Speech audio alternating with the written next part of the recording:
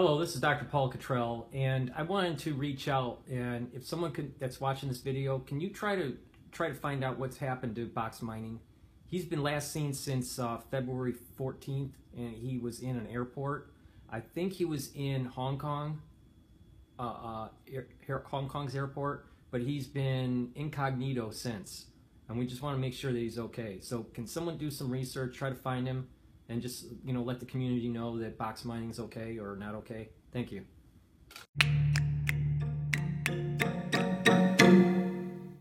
Of one of the clinics, and at the VA hospital. At the VA hospital. Yes. Okay. So I guess because it was Valentine's Day, some of the congressmen had different people there handing out Valentine's card, photo op kind of deal. Mm-hmm. So one of the assistants handed me a card, and he told me that he was there representing Congressman Vicente Gonzalez. I don't know who that is. I didn't either, but apparently he's one of our congressmen in our area in Texas. Okay. So I said to him, well, let me ask you a question if you don't mind. And he said, sure. So I said, now that we know, because this was just after we found out we had a person test positive. Right. So I said, now that we know that we have a positive case of the coronavirus, what is the government's stance on, control? What's going to happen if something does go out of control? Mm-hmm. I'm concerned about, what you told us to say about the the military patriotic thing and all that. The BioPatriot Act.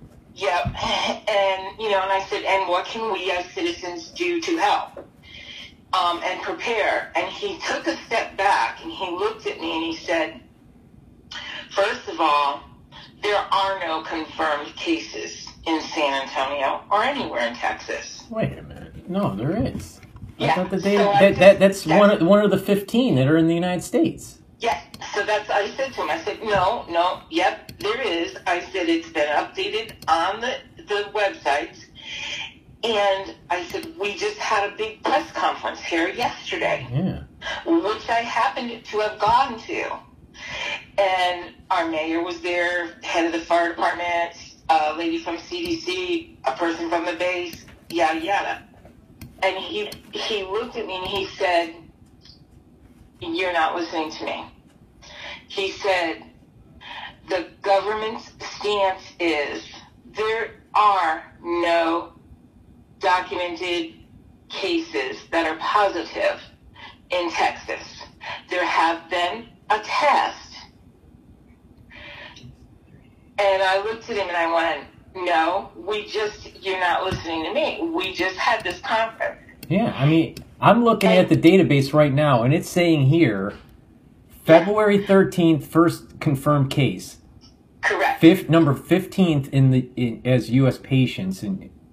Correct. Yeah, and it's San Antonio, Texas, according to this database here. Yep. Yeah. So at that point, he walked really close to me, and he said, not very loud, but not whispering, he said, they misspoke. No, that's not true. No, that's not true. There's a protocol, and you have to go, he said, to the CDC before you discuss any of your suspicions in public. So I looked at him and I said, so are you telling me that our mayor and our CDC person at Lackland made a mistake? And he said, they misspoke.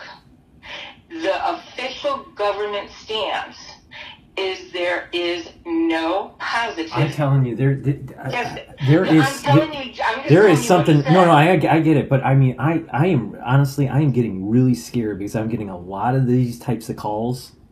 Yeah. From different angles. Insurance or Yep. military or people that have family members that work in the medical center that's seeing these cases. I'm getting scared now. Well, Because there is it's not just in New York where they're hiding. They're hiding it in Texas. It's all over. So I left there. When I left the VA, I went to the mayor's office. Yeah. And I asked to speak to him, and of course they gave me the norm. And I said, this is an exceedingly important thing. I'm here to give him a heads up on something he needs to know. And of course they gave me the runaround for a few minutes, and finally I looked at him and I said, please just tell him I only want 5 minutes of his time. I'm not here to give him any grief. I'm not here to cause any problems. I'm here to give him some help with something. And finally, they put me to his senior person, and she said to me, he's not in the building right now, but I have him on the phone. He wants to know what's this in regards to. So I told him about the discussion I just had. Mm-hmm. And she told him right there in front of me what I said. And then she looked at me, she said, he said they had the okay. And I said, look, I'm just telling you what was said. I'm ex-military, and I have a family member that works in Washington, D.C., not with the CDC, but he knows people. I called him on my way here, and he told me to give you a message. And that message is, get this news spread really quick or buy a gun, because you're disposable to them. They just so much as said, you did something they didn't want you to do, and you're expendable. Right. So you need to make sure this news goes viral fast. It will. Trust me, it will. So okay, all right. She said it to him. She was real quiet for a few minutes, and then she said to me, he said, thank you very much.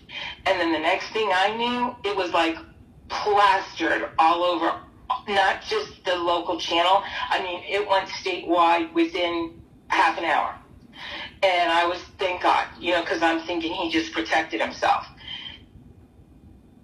When I got home, I called the governor's office, and I told them that I live in San Antonio, and so I was asking the questions what you wanted us to ask people. And of course I didn't get the governor, but I got his head person. And what I was told is, we can't tell you what any plans are. We don't know. We have no options. We're being clued in by the federal government. The federal government is in charge of everything. Yeah, but the thing is they're only in charge if we let them. That's the problem. Is that the citizenry needs to start standing up and waking up. This is another 9/11, but it's a biological version of it in slow mo. Correct. And we are under attack. Yeah, we are. So and it's our government. It's internal. It's an internal attack. Yes, it is. Yeah, it is. But what I said to him, I said, okay. So I said, so if the federal government wants to come in here and make medical martial law and take over Texas, are you here to tell me that our governor's going to let that happen? Because I'm here to tell you, the people in Texas, they're not going to say no, hell no. They're going to say F, hell no. Right. And I said, we're highly weaponized here. So this will become ground zero for the war. And he said, well, he goes, the governor's been in meetings. We're trying to figure out what our response is going to be. We're trying to figure out what the federal government is saying, what the federal government's going to do. And I said to him, all I can tell you, I have been on my phone for the last 35, 40 minutes talking to different people that I know.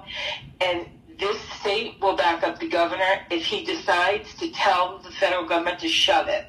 Right. And the thing is that the governors run the state, not the federal government. And they need permission from the governor for the governor has to give permission to the federal government to assist. Exactly. That's the way the constitutions are. They can't just roll in willy-nilly. Yeah. So I just felt, I mean, because I don't want to go on record with my name on anything, but I wanted you to know this information because it kind of backs up the whistleblower. Right. And it might give you a better picture of what's happening in places. Well, if I make sure that you know your name isn't recorded at all, but if I release this conversation without your name, it's okay? Yeah. Okay. Yeah. All right, we'll get it out. And if you can, call me when you get new information to like get me up to date information, and then I'm gonna be reaching out to Doug Hagman, and I you know, he's got some connections with different cable guys like Alex Jones and stuff, but you know, I want to get on air and do a red alert saying, hey guys, it's not just Buffalo. It's not just San Antonio. It's happening in different areas of the country. And they're all saying the same thing. The government is hiding. We need to wake up, rise up before we have some sort of, biological martial law that takes hold here. Yeah. Because I really believe we have another 9/11 happening right now, but it's in slow-mo. Yeah. I think you're right. Now, can I talk to you off the record, unrecorded? Yeah. Let me stop here. Hold on.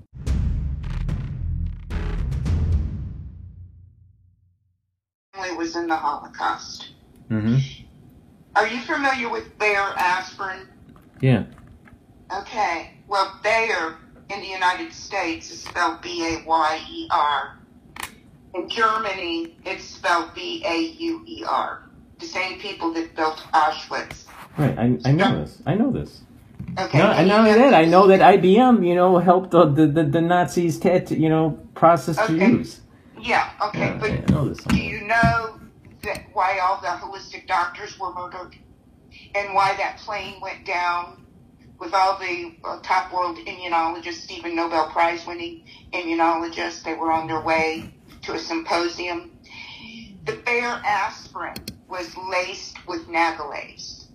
A case of it was found about 14 years ago. And the guy's brother-in-law was biochemist, and he took it and wanted to analyze it. And they found that it was laced with Nagalase. Nagalase is an immune system disruptor. So the doctors, that biochemist had for medical doctors, and they found that the same substance was in the vaccines they were giving to children. And they were going to put a stop to it. So Nagalase is an immune system disruptor that almost everyone here that's ever had a vaccine has in their system. Okay? So... Well, is it something that detoxes out of your body eventually, or is it always there?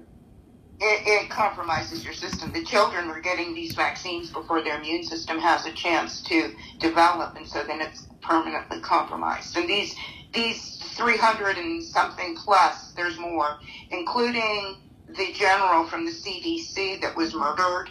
He was telling the elderly, don't get the flu vaccine because it would give them the flu. He actually did a public speaking with a group of doctors, holistic doctors. That's what got him killed.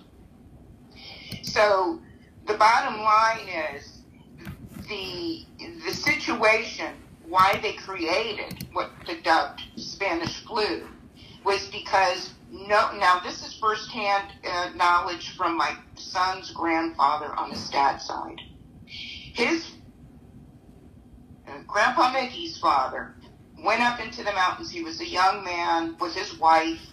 They left their farms. All the young people left their farms and went into the mountains in 1917 when they got wind that there was a flu. And they were up there until 1919 when the Mounties went up into the mountains to get the men, any able-bodied man, to come help them get rid of the bodies. And my son's grandfather's father said, oh, well, you're the government. I don't trust you. You guys want to go down, I'll stay and watch the women and children. And in 6 months, if you're still alive, you come back. Well, the Mountie says, well, we've got a vaccine that will protect you. And he says, I'm staying with the women and children. Somebody's got to stay with them. Well, the men never came back. They all died. They did this because, and this is the same scenario. This is exactly, you can mirror this. because in 1911, they passed the Internal Revenue Service. In 1913, they passed the Federal Reserve. And those people in that time, they understood it was the central banks. All the older men, they knew, they knew the law. They knew a lot of stuff that was been law since, HDR happened in 1933 when the corporate government took over the educational system. So basically no one, in fact, Grandpa, my son's grandfather's father, when the IRS came to his farm to collect, revenue, he met him with a shotgun, which was common in those days, and said, when you give a good day's work, then I'll pay you. But I'm not with the federal government. I'm on my farm minding my own business. And this was the general rule. Most people were agrarian back then. And so no one was accepting it. And so in order to get the Federal Reserve through, they had to cause chaos. Right now, they're doing it. They want to go digital. They want to do it in all the countries because Auschwitz never went away. They just dropped their fences. They've been experimenting on the human race on all continents, doing abominable things, and I'm sure you're aware of those. But this is a repeat only on a global scale. So this, I don't know if you saw the latest on Japan, all the people on that ship that they released them and they're all flying out. Well, the flights are coming in from all these other countries too. So these people are leaving China and Japan, flying to London, and then from London they're flying over to the United States, and there's no stopping it. And this has been going on since October. So, and a lot of people don't know, October 18th, there was a military Olympic that took place in Wuhan, October 18th, the same time they were doing the 201 in New York. So you had in Wuhan. Why do you think they were doing that? Why do you think they were doing these? Way to spread it. You got every country. You got Iran, Iraq, Saudi Arabia. You got all these countries. I mean, all the countries. Yeah, but the thing is I don't think that there's any evidence that high government officials have been Look, there's sick from one this. world government. The corporation in Washington, District of Columbia, is not part of America. District of Columbia. But I understand that. I understand that. So but that doesn't answer the question. If they were having some sort of a military Olympic, as you phrase it, why, if it was to spread it across the world, why didn't these higher officials get sick? Maybe they weren't clued in, and maybe they are sick. Or maybe. I mean, if someone's famous, they would be participating in that sort of.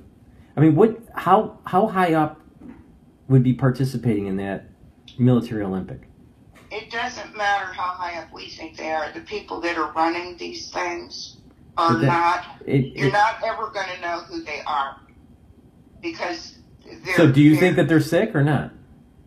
I have no idea. I have no idea if there's an antidote. Well, no, I have no idea. But the thing is, if this is an aerosol, I have no idea if this is in conjunction with the 5G, because 5G symptoms, that's weaponized.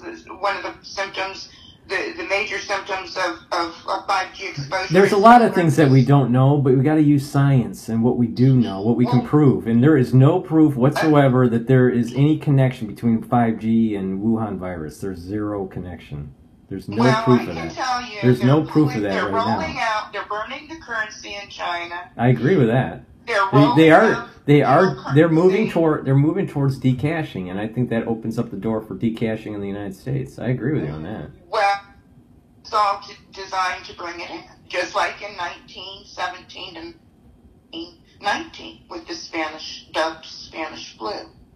They're causing chaos to get the digital. In Africa, they're already vaccinating them with the vaccine. Do you think that's the major reason why this is happening? Is for decashing? Yeah, they're going to bring in the chip. In Africa, they're chipping the people through vaccines right now. They've been doing it for a couple of months. So So What do you mean chipping? Chipping? You mean RFID chip? Yes, through the vaccine. And they're talking about it. That they're chipping them in the vaccine. So the vaccine's going to chip people, and of course the currency is going to be considered, contaminated. And of course we don't know if this is a flu, if this is if the people that are dying, because you get people that die from flus, maybe they're spreading different flus. They're not going to kill everybody because then their system won't work, right? You got to figure that. They're not going to kill off everybody. They want to call the population. They want to try and target the undesirables, what they consider the undesirables, and leave the ones that they want, the healthier species. This is all about eugenics, so they don't want to get rid of the good ones. And then eventually they'll weed down. But right now, this is all about bringing in the digital age and the RDIF chip. So, just so you know what's going on, and you're savvy, so you probably know a lot of this, but I just want you to know that a little bit of history that I can tell you. And, those doctors were murdered. And so you need to surround yourself with people to help you watch yourself and your back. Because you're a very intelligent young man, and you're brilliant, and you've got the courage that is a huge blessing. If I was so smart, I wouldn't be doing this. No, you're smart. Trust me. You're smart. The ones that are weak-minded are the ones that are causing the chaos. So, Samuel Adams, Google him and look at his sayings. There's like 24 sayings that he has. You should maybe open up with each one of those. They're very pertinent to what's going on now. Samuel Adams, famous quotes. And you can start off with those because they are totally applicable to now. And so I'm going to leave you with one short story, and it's very brief. I homeschooled my son. And when I was homeschooling him, I ran across a retelling of a situation that happened during the Revolutionary War. They were going out to fight the British. The frigates were crossing the Atlantic. They knew they were coming. And, of course, they just had raggedy ships and rowboats and fishing ships.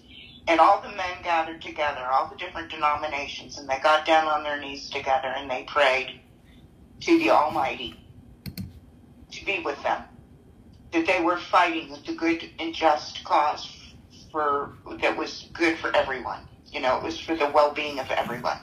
And they got in their boats and they said, we would rather die fighting than live in servitude and under the oppression that they had just come from when they left Europe. And so they got into their rowboats and their fishing ships and they went out to sea. And a hurricane ensued and sunk all the frigates.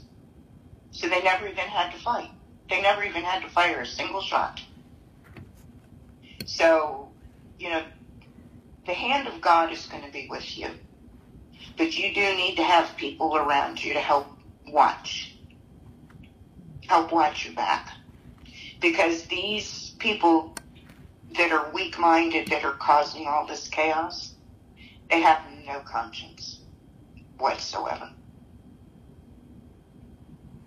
Well, thank you for the call. All right. Well, I'm praying for you because I think that you are making a difference. I see you are making a difference. I don't know. Today and yesterday, I feel like I'm failing, but all right. You're not failing, son. Don't ever question your passion. Don't ever question what comes from within you. Don't listen to anything but yourself right now because divine intervention is working for you. All right. Thank you for the call. Thank you. Bye-bye. Good night.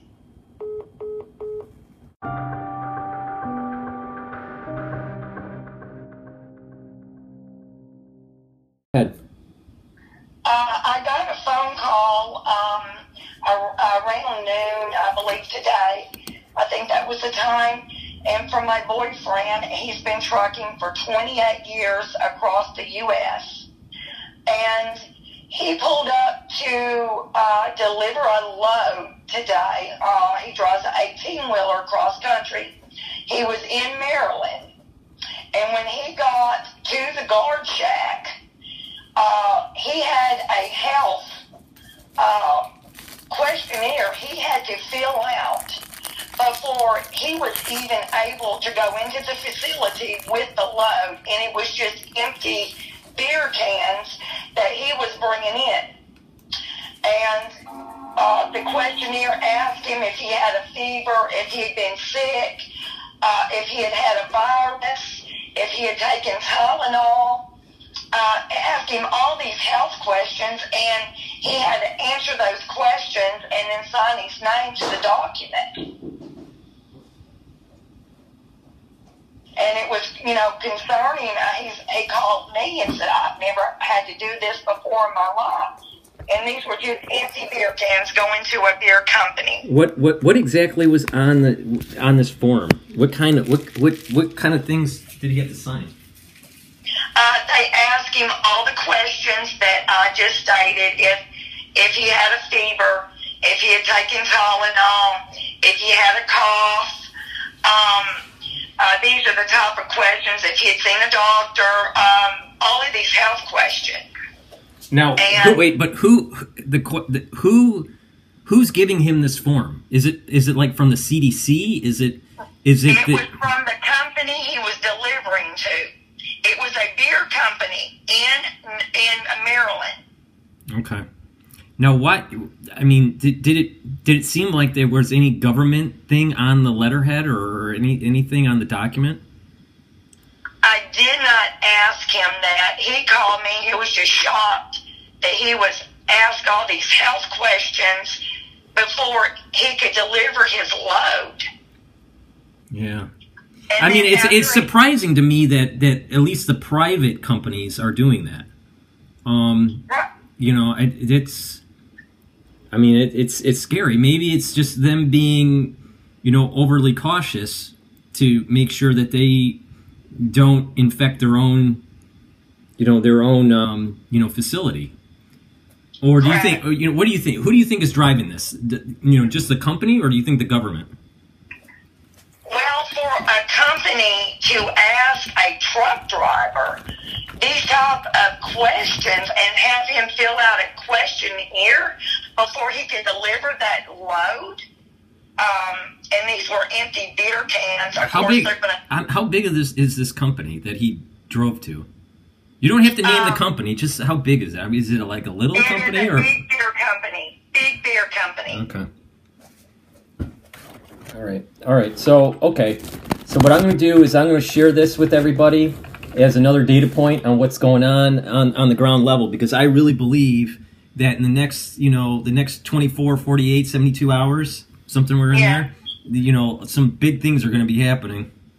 Yeah, because a lot of people that are calling in, yes, it's really giving me a lot of sense that there's something wrong with what is being published by the CDC, and that we're going to get a tsunami of infected individuals in the data set.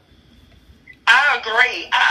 He had never seen anything like this before, and of course, when he called me, I was shocked. Right. And okay. All right. So I'll get this out. Right now. Thank you for the call. Appreciate it. You're quite welcome. Okay. Bye-bye. Good luck. Bye.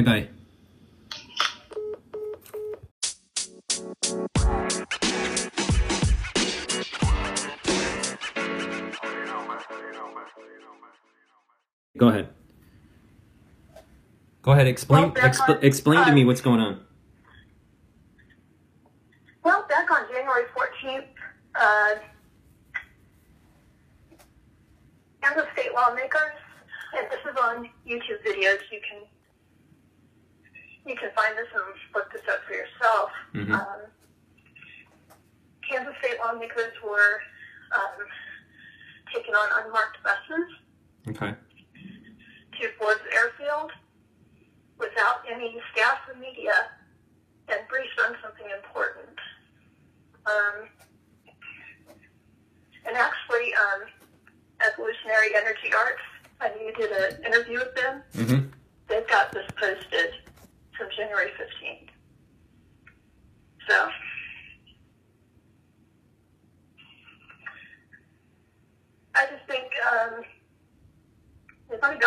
lawmakers. I know you want us to call. Right. It's important that, to get everyone to, reach out to their representatives and say, hey, what is the containment plan for your particular location?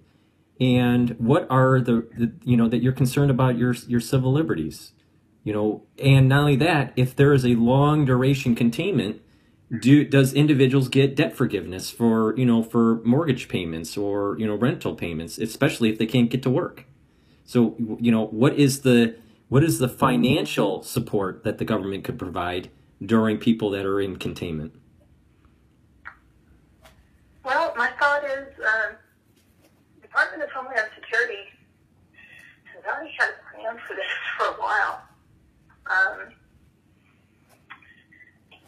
It's Project 201. I think, personally, lawmakers have already been reached. And they've already been given a plan, top down. Yeah, but why aren't they telling us the plan? Because they don't want us to know. That's the point that I'm making, is that there's just too much. The government's not being transparent. Well, yeah, they don't want us to be active. If you keep somebody in the dark, they can't. Do you think that they're going to do forced vaccinations eventually, after during this pandemic or after the pandemic? Oh yeah, ID 2020. If you looked up that is digital IDing, putting RFIDs in vaccinations. The Gates Foundation is part of that. You can Google search ID 2020. What is your opinion on if there was a protest at the Bill and Melinda Gates Foundation by the Space Needle in Seattle about vaccinations? Forced vaccinations.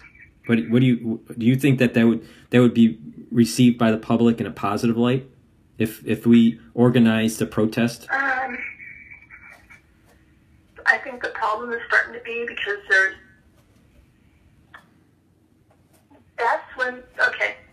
here's my thought on it. They're not telling us, they don't want us to panic until they want us to panic. So if, just like in Hong Kong, if the people start to rise up, that's when they'll make it be a panic. So if we start charging people who want to organize, not in public, when are they going to start clamping down on people? I think that's part of the timing. Do you think people are willing to go out to Seattle and have 1,000 people protest at the peacefully, but protest at the Melinda Gates Foundation? Do you think people would go out and do it, or do you think people would not do that because of either the weather or because they're afraid to travel? I think they're afraid to travel now, or they will be very shortly. Yeah. I know. I don't want to get on a plane right now. Right. So, and I'm curious. You've heard about Iran, right? They're locking down city of 1.2 million for 2 deaths. Does Iran have cases in the Johns Hopkins database? I haven't been paying attention to the Iranian thing. What I just heard was 2 deaths. And let's see here. So according to this, they're locking down a city of 1.2 million for that. Yeah, 5. They have 5 cases. They have 5 cases, but I don't know how many deaths. Most of the deaths are in China. 2 deaths in Iran. Yeah, you're right. Yeah. So I'm curious, because of the data about the ACE inhibitors, lungs in Chinese men, that it seems to have hit. Well, it's the ACE receptor. It's the ACE receptor. It's the ACE receptors. The ACE receptors that are in the Asian males. But you know, what if they're releasing something different in different populations? it's possible. Watch You know, video. there is a hypothesis. Kansas lawmakers. You know, there is a working hypothesis at this moment, but I am not willing to, you know, say anything beyond that. It's a working hypothesis. It's possible that we're dealing with two types of viruses. You know, one that's a benign one, and then one that's a major one. We may be dealing with two leaked viruses from P4. Well, watch the videos on the Kansas lawmakers. The one in particular from Evolutionary Energy Arts. There's more where the lawmakers are visibly shaken. Yep. When they are done. And they'll talk about it in their caucuses within the party, so they don't have to ask Freedom of Information Act. I think that this is why I call this, and everyone that's listening needs to pay attention to what I'm saying. All right, very carefully. Drop everything what you're doing and listen very carefully. I believe what is happening is a slow version of 9/11, and that we are going to go into martial law across the United States, and the governors are going to lose power of their state through the federal government coming in and taking over. That is what I think is happening. And I think the lawmakers realize that this is the start of it. Well, they probably already have. See, I think the system, the lawmakers, they let certain people be put in power vetted because they can have control over them. And whether it's a situation like Senator Paul Wellstone, where if you have too much of a moral stand, they're going to rub you out. And I think most of the lawmakers are in that position. Either they're going along with the system or they're fearful. Yeah, I agree. Okay, well, I don't know how much you can persuade them when they're worried for their own lives and their kids. Well, you know, the thing is that people need to stop worrying about themselves and start worrying about the Constitution and the country. That's the main goal, is that if we don't band together, we will lose this country. Well, this is true. And I know you've said about our military. I think that's where it's going to end up being the crux, the nexus point.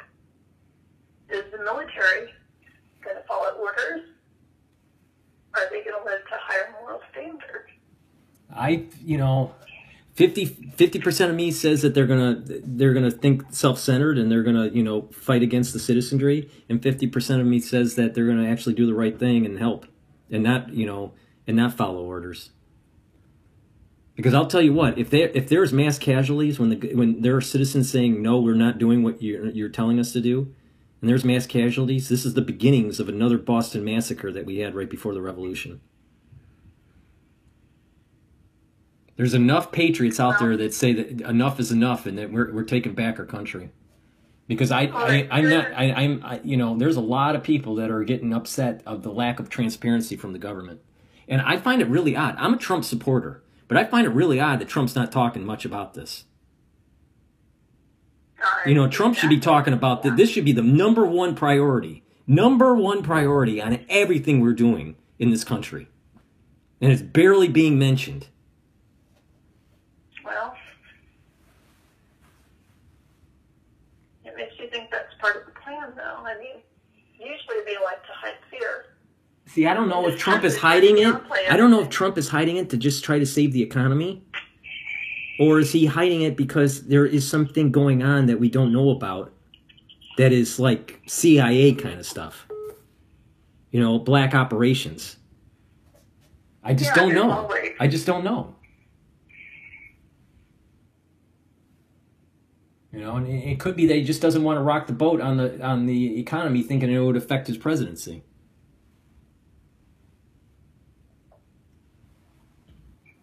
Yeah,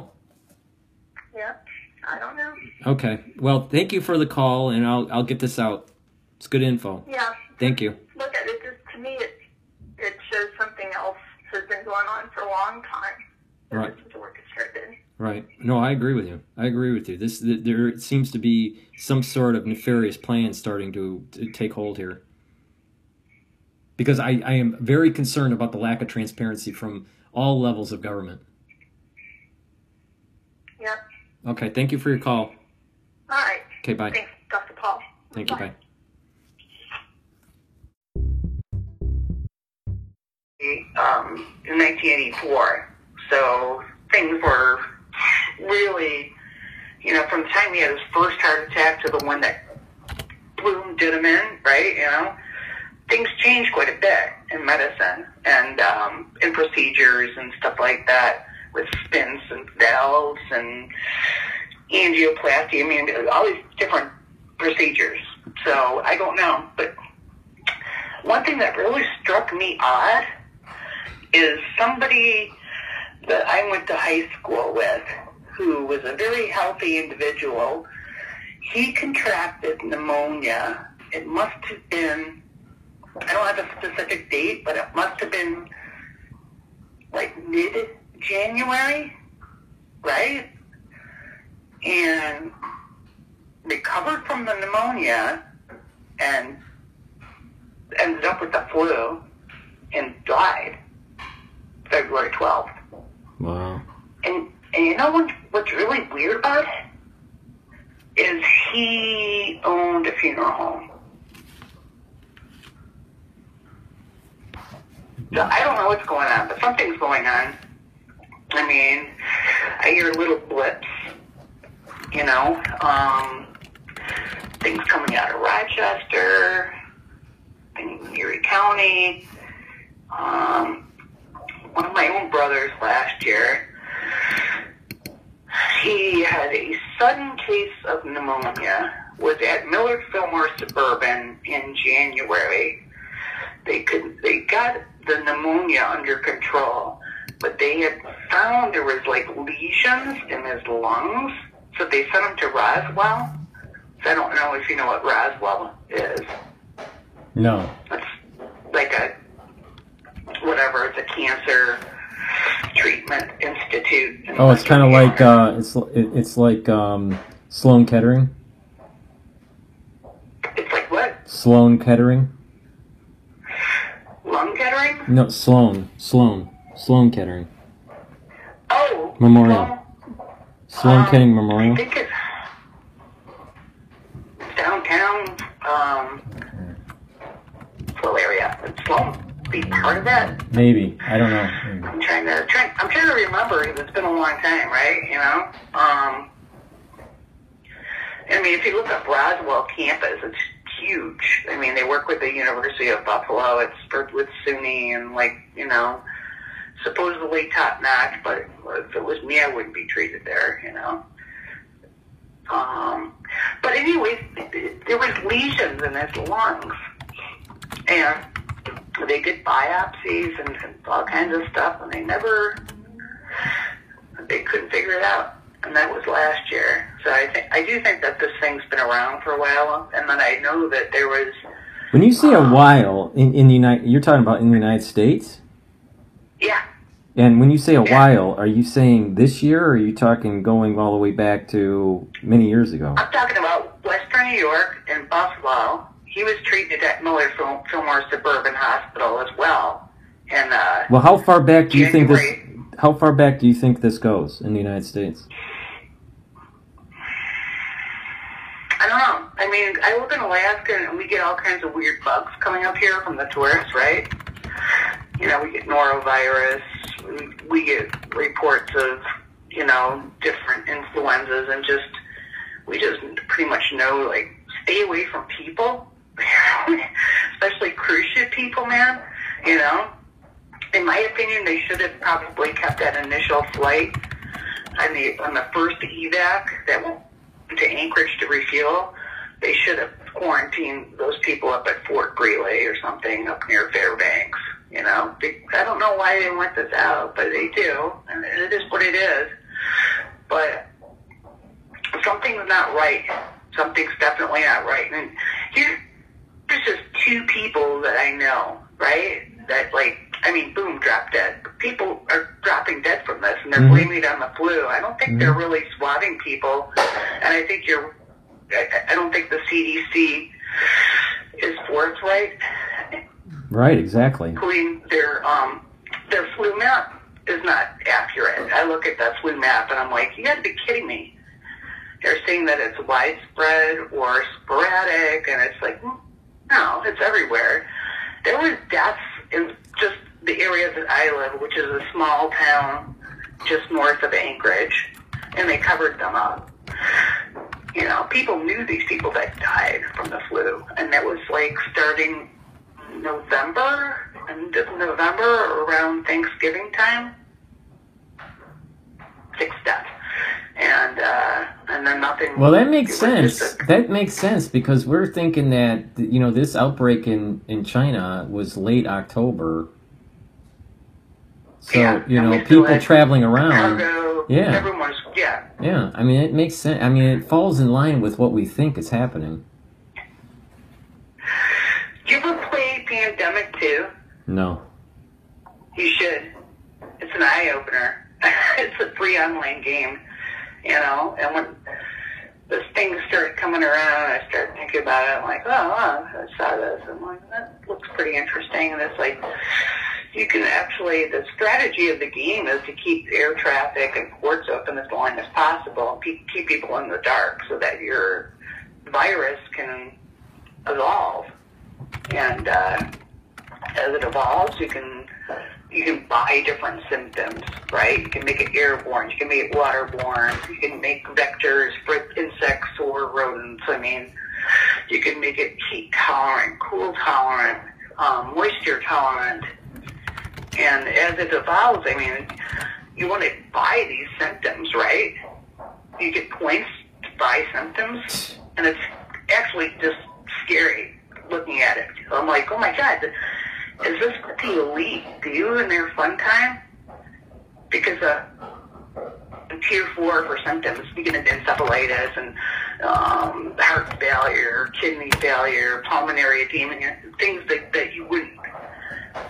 wouldn't be noticeable symptoms. And that's the thing with this thing. There's not noticeable symptoms. That's why it spread. And I kind of find it quinkydinky that not only in China, but other places, you know, people were really hip on the flu vaccine. I've never gotten one. I won't. I don't believe in them, you know.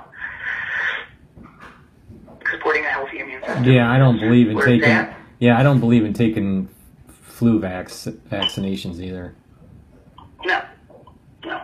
And if there is nanotechnology, you know, but there is all these different things, which I believe there is.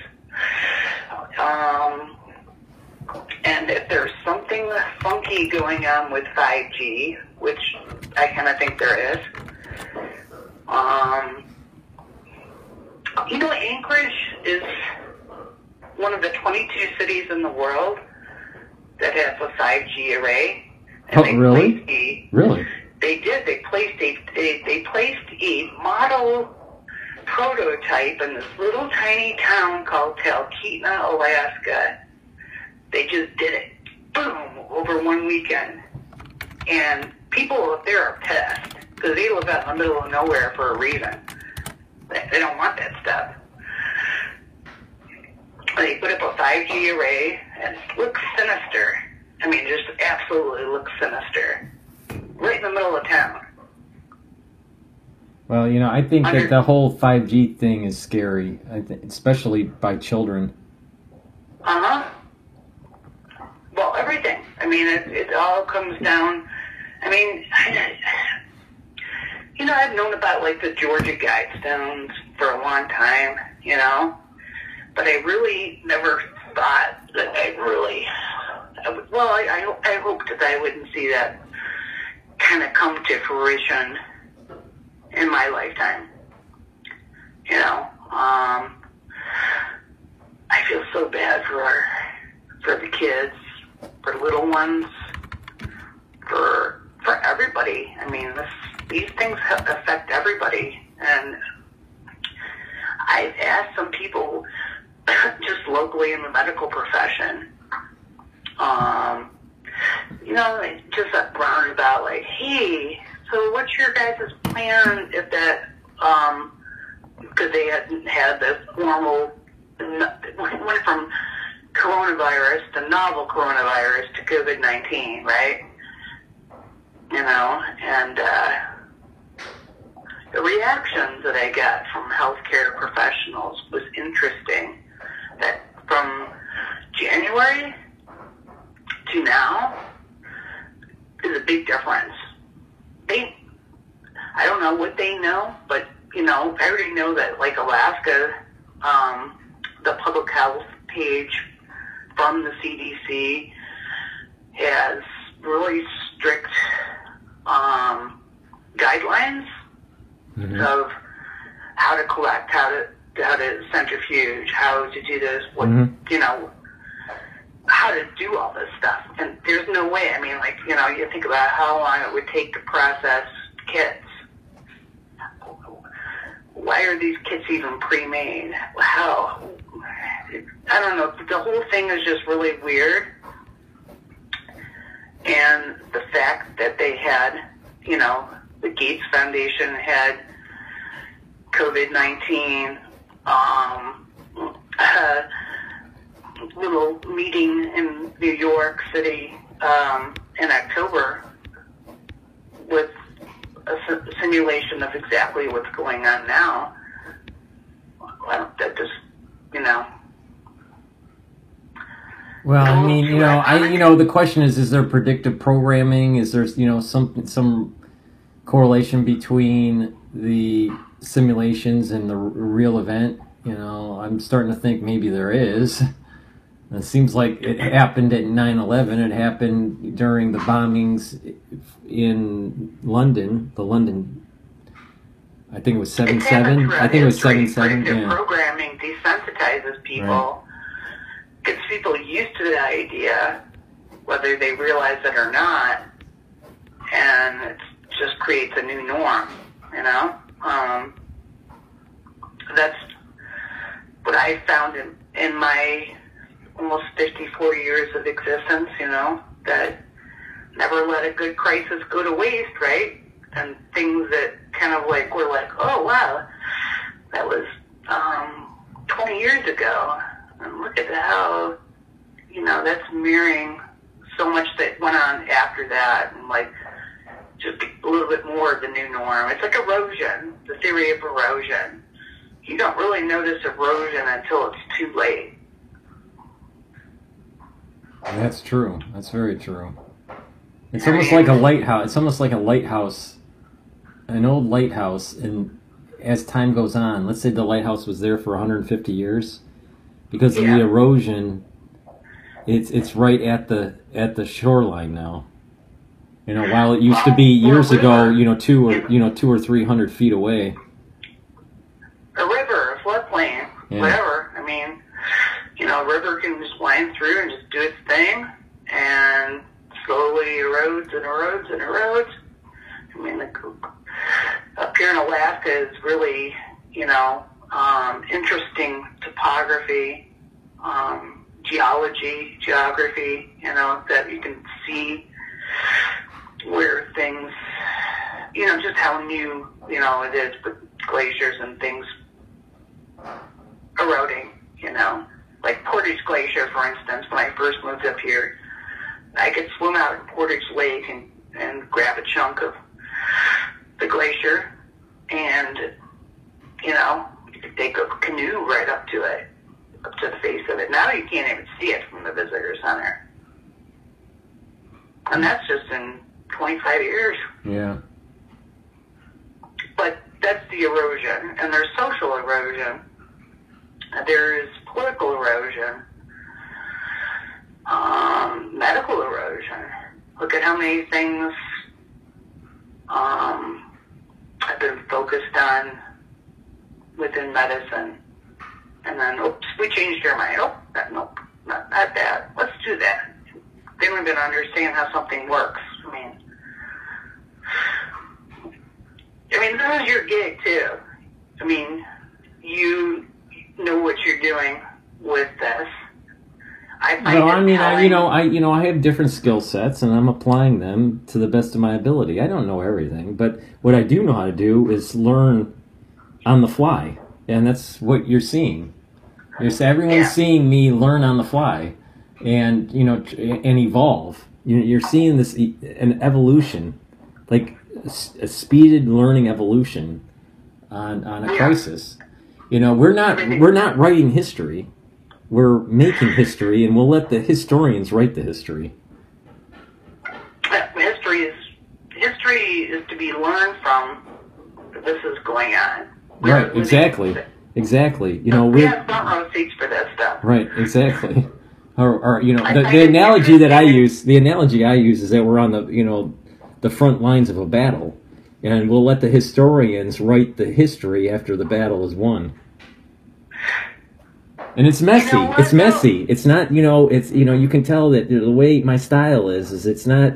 It's not high production. It's not, a lot of post-processing. It's on the fly. It's real. It's raw. Sometimes it's emotional. And it's real. What's real life? Yeah. I mean, and it's based on data and based on facts, based on opinions, and not just one opinion either. I mean, like you're looking at all the different sides of things and you're trying to find out an answer. And no, I mean, that's what you went through in that triage and that 17-minute phone call was probably more the norm.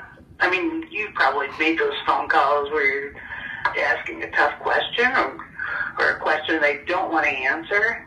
And, well, let me transfer you. Right. Can you repeat yourself? What? I mean, yeah. I have found that, too, from just in this 1 month increment of time, that asking people, random people in the medical profession that, so do you guys have a plan if this thing hits over here? Oh, it's just a common cold. It's just a cold. Everyone gets it. I actually had an appointment, and I wasn't feeling really super good. I had a 14-day quarantine. Yeah. Not, forced quarantine at my house, but quarantine from their practice. I had to wait 14 days to get another appointment. The first thing they asked me was are you contagious? And it's I really don't know. I mean, I'm assuming that there's 2 out of the 3 people in my household that kind of have this going on right now. Right. It's not like coronavirus, but it was more like a stomach thing, right? I mean, but that was a weird question to ask. And then to find out, why is the next available 14 days from today? Well, that's just their policy now. Isn't that interesting? You know what? One way to look at it is that we're becoming more conscientious of spreading disease. Another is that we're becoming too germophobic. I think the society is becoming both, it is a little bit of both. In a lot of ways, we're afraid of germs. And there's a balance there. I mean, obviously good hygiene and common sense. If you're sick, don't go out. It irks me that the CDC still recommends a flu vaccine, but my pediatrician from years ago said, you know what, when your kids get any kind of vaccines, you should stay home with them for about a week to 10 days because they're shedding that. Right. How did things change? I mean, I don't know. Right, exactly. Another thing at our local stores here, every single ACE2 inhibitor is sold out. Yeah. Which is interesting because it's I live in a little town. I mean, it's interesting to think that, people are actually not that out of touch with reality, should I say? Right. That I've spoken to some people in Western New York, and they're just like, oh, it's just a really bad flu season. Well, okay. You know, my own brother, when he got that thing last January, he was talking to getting the flu vaccine and the pneumonia vaccine. And within 6 weeks, he was in the hospital. And they still haven't figured out what kind of lesions are in his lungs. But there's a cognitive decline. You know, it caused some neurological problems for sure. So I think that's going to be something interesting to watch for. And then as you're seeing videos and things coming out, I mean, you can kind of almost see that happening. I don't get it. But keep doing what you're doing, and if things start really evolving, and because Erie County and Niagara County are very close together. You live on the other side of the state, right? I live in Manhattan. I live in Lower Manhattan.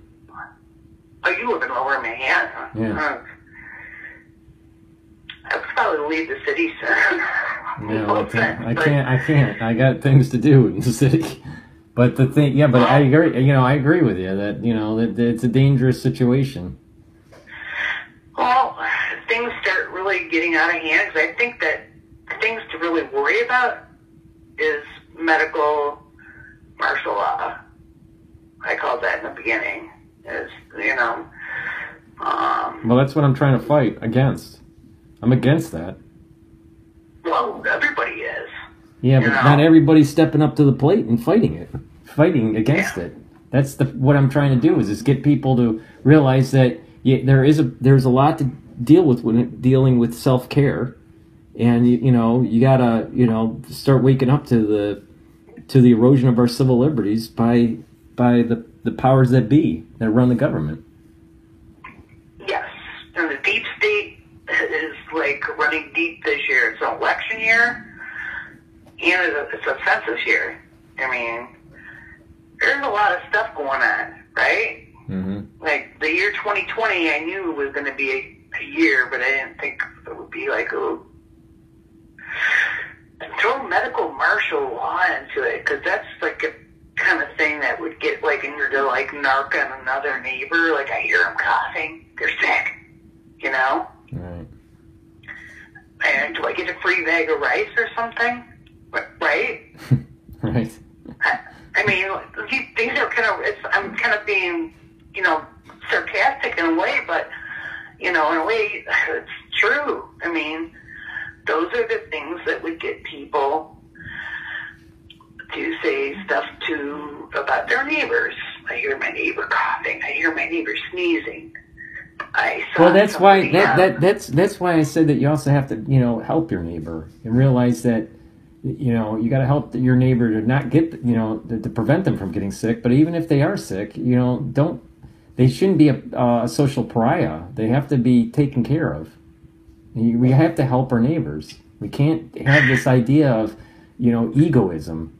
That's my fear. Is that there's going to be too many people in the United States thinking very egotistically. Well, look at humans, though.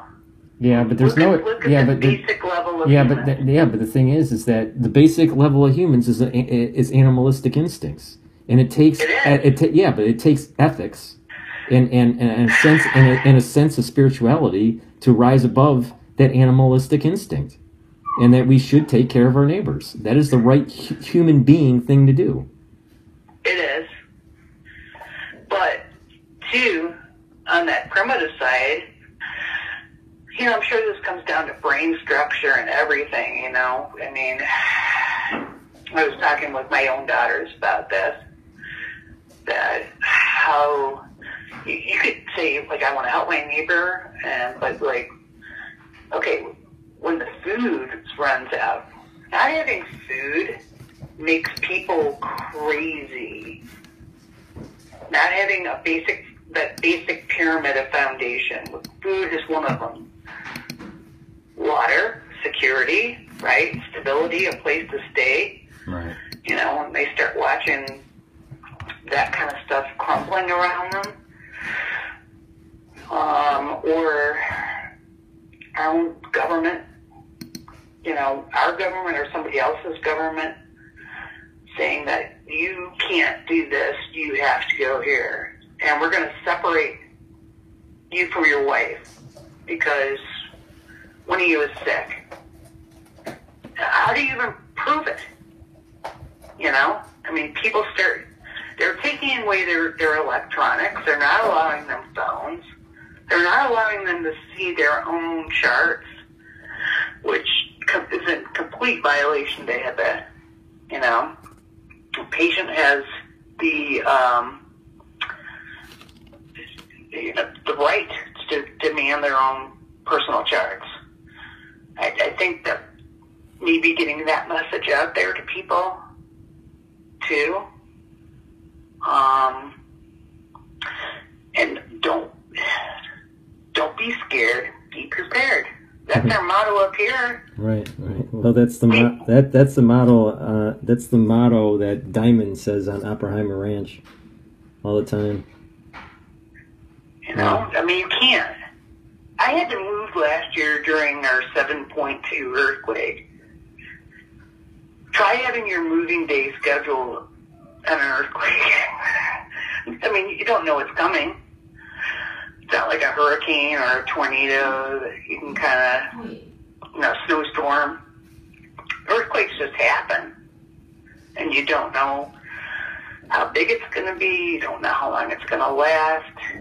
And you don't know what the damage is. Right.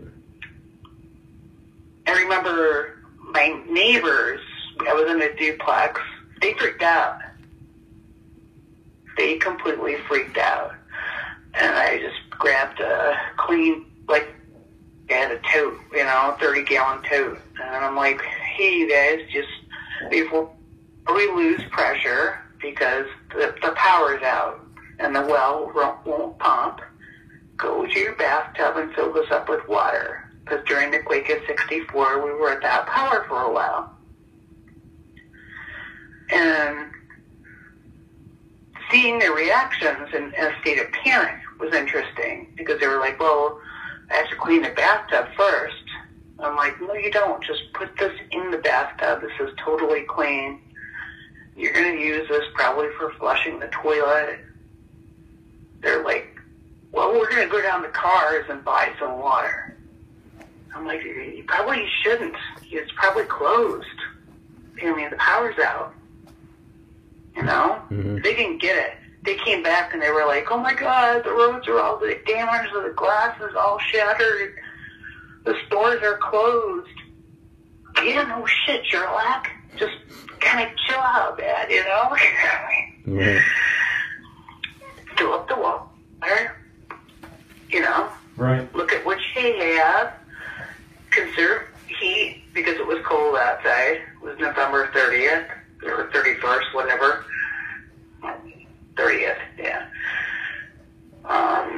But yeah, that's during an earthquake. So looking at people with this kind of an issue, where it's a health issue, it's going to be a social issue, it's going to be an economic issue, getting, like you said, getting that word out there that, don't let fear, don't be hoarding, don't, help each other out. Exactly. Don't make it worse, man, Right. You live in Manhattan, so, you get it, the place is very populous. Granted, you're on an island, thank God. But would you want to be on the subway? No. And the Bronx? No. Neither would I. I'm just watching people from other countries that aren't even affected by this. And I'm looking at little blips of how they're acting, and it's totally not cool, man. Right. Totally not cool. But You know, if I hear of anything, because I find that to be very ironic, I just found out that he owned a funeral home. That's weird. I'm going to try to find out from an alumni, you know, just how long his duration of illness was, and if he was treated at North Suburban, which probably he was. Well, it's an interesting case, and, you know, it falls in line with some of the things that we've been hearing in China with the funeral homes. It's falling in line with the whole timeline thing, too. I mean, right. Here's a 54-year-old guy that was completely 100% healthy, coming down with some weird pneumonia, recovering from that, and then getting a flu backup right after that and dying a couple days later. Right. That's weird. And he owned a funeral home. So, I don't know. I mean,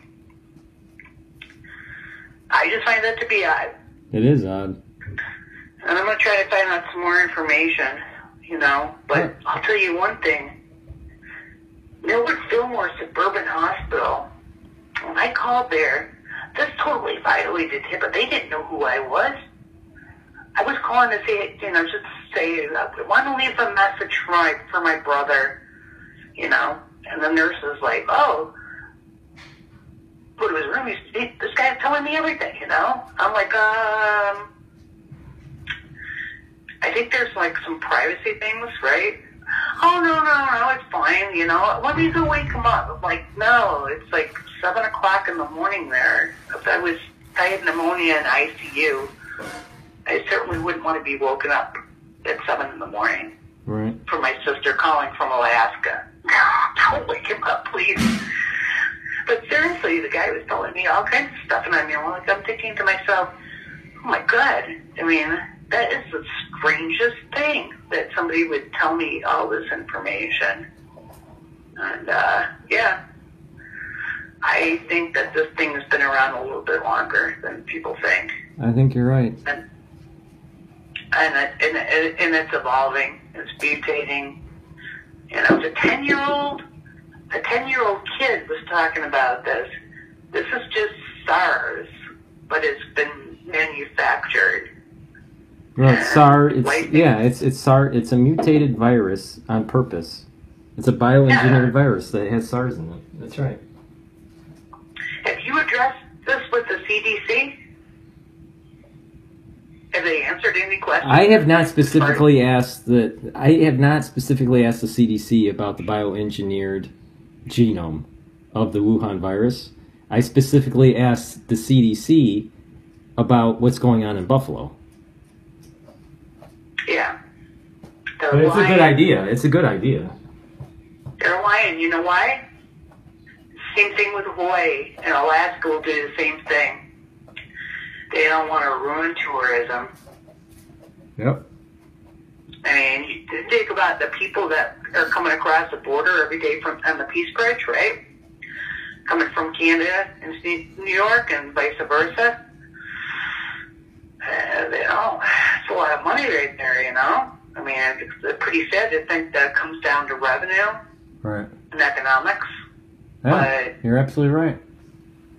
You know, I know when I think it might have been in December, beginning of January. There was a nuclear power plant just north of Toronto that had a breach, and they had sent out a text message Sunday morning telling people to evacuate the area all the way to Montreal. You know, and people were freaking out. They were ready to pack. They were packing up their cars and ready to cross the border into Western New York. And then they realized which way the wind was blowing, and any radiation that, you know, plume that was coming out was blowing down towards Western New York or Rochester. They were actually in a safer zone. So I don't know. I don't think Canada has really been forthright. No, I don't think so either. I have a caller that calls in regularly about Canada, and they have the same problem that we have with our CDC. whatever they call it. They have the exact same problem, especially around Vancouver.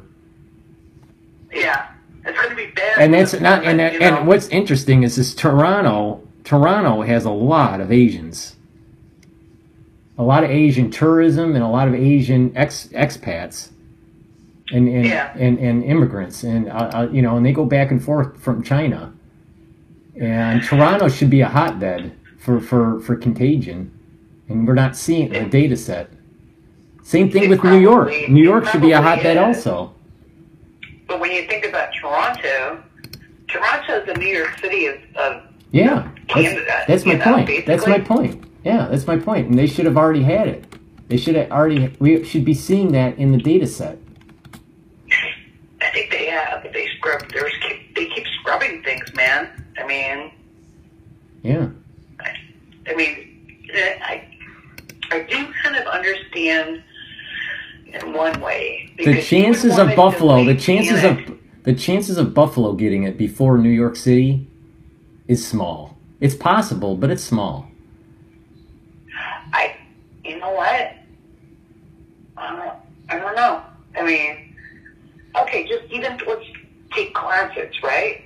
You know, back in the day, we had so many concerts in Buffalo. We had so many people coming through, right? It was a place where you went from New York City, between New York City and Toronto. You went to Buffalo. You see what I'm saying? Right. In New York City, man, they would want to control the panic factor. Totally. I mean, New York City could be, I've talked about that for years. It would be super easy to contain New York City. That's true. That's very true. It'd be a little more difficult in Buffalo because there's a lot of side roads. There's a lot of little roads that lead out. You know, if you know the back roads, you can go down to the Catskills, down to Allegheny, to the Finger Lakes. You can go to wherever you want. You can go up to the Adirondacks and cross into, you know, Vermont, New Hampshire if you wanted to. You could get lost. New York City would be a little bit more challenging. Just a lot more public transportation. Just shutting down public transportation and the ferries. And whoever is going to be possibly coordinating medical martial law. Well, see, this is the thing that, you know, I've been trying to promote on my channel is don't accept the medical martial law. We are powerful in numbers. It's when we're divided where we lose our power. I don't believe in medical martial law. I don't believe in martial law, period. Just be transparent. I live in Alaska, right? Right? Yeah, but you know, just to be transparent to the public and say, hey, we got a biological crisis and we need to be containing the area, and we'll give you debt forgiveness. Don't worry about, you know, your job. You know, don't worry about paying your mortgage. Everything will be taken care of. We'll work with, you know, the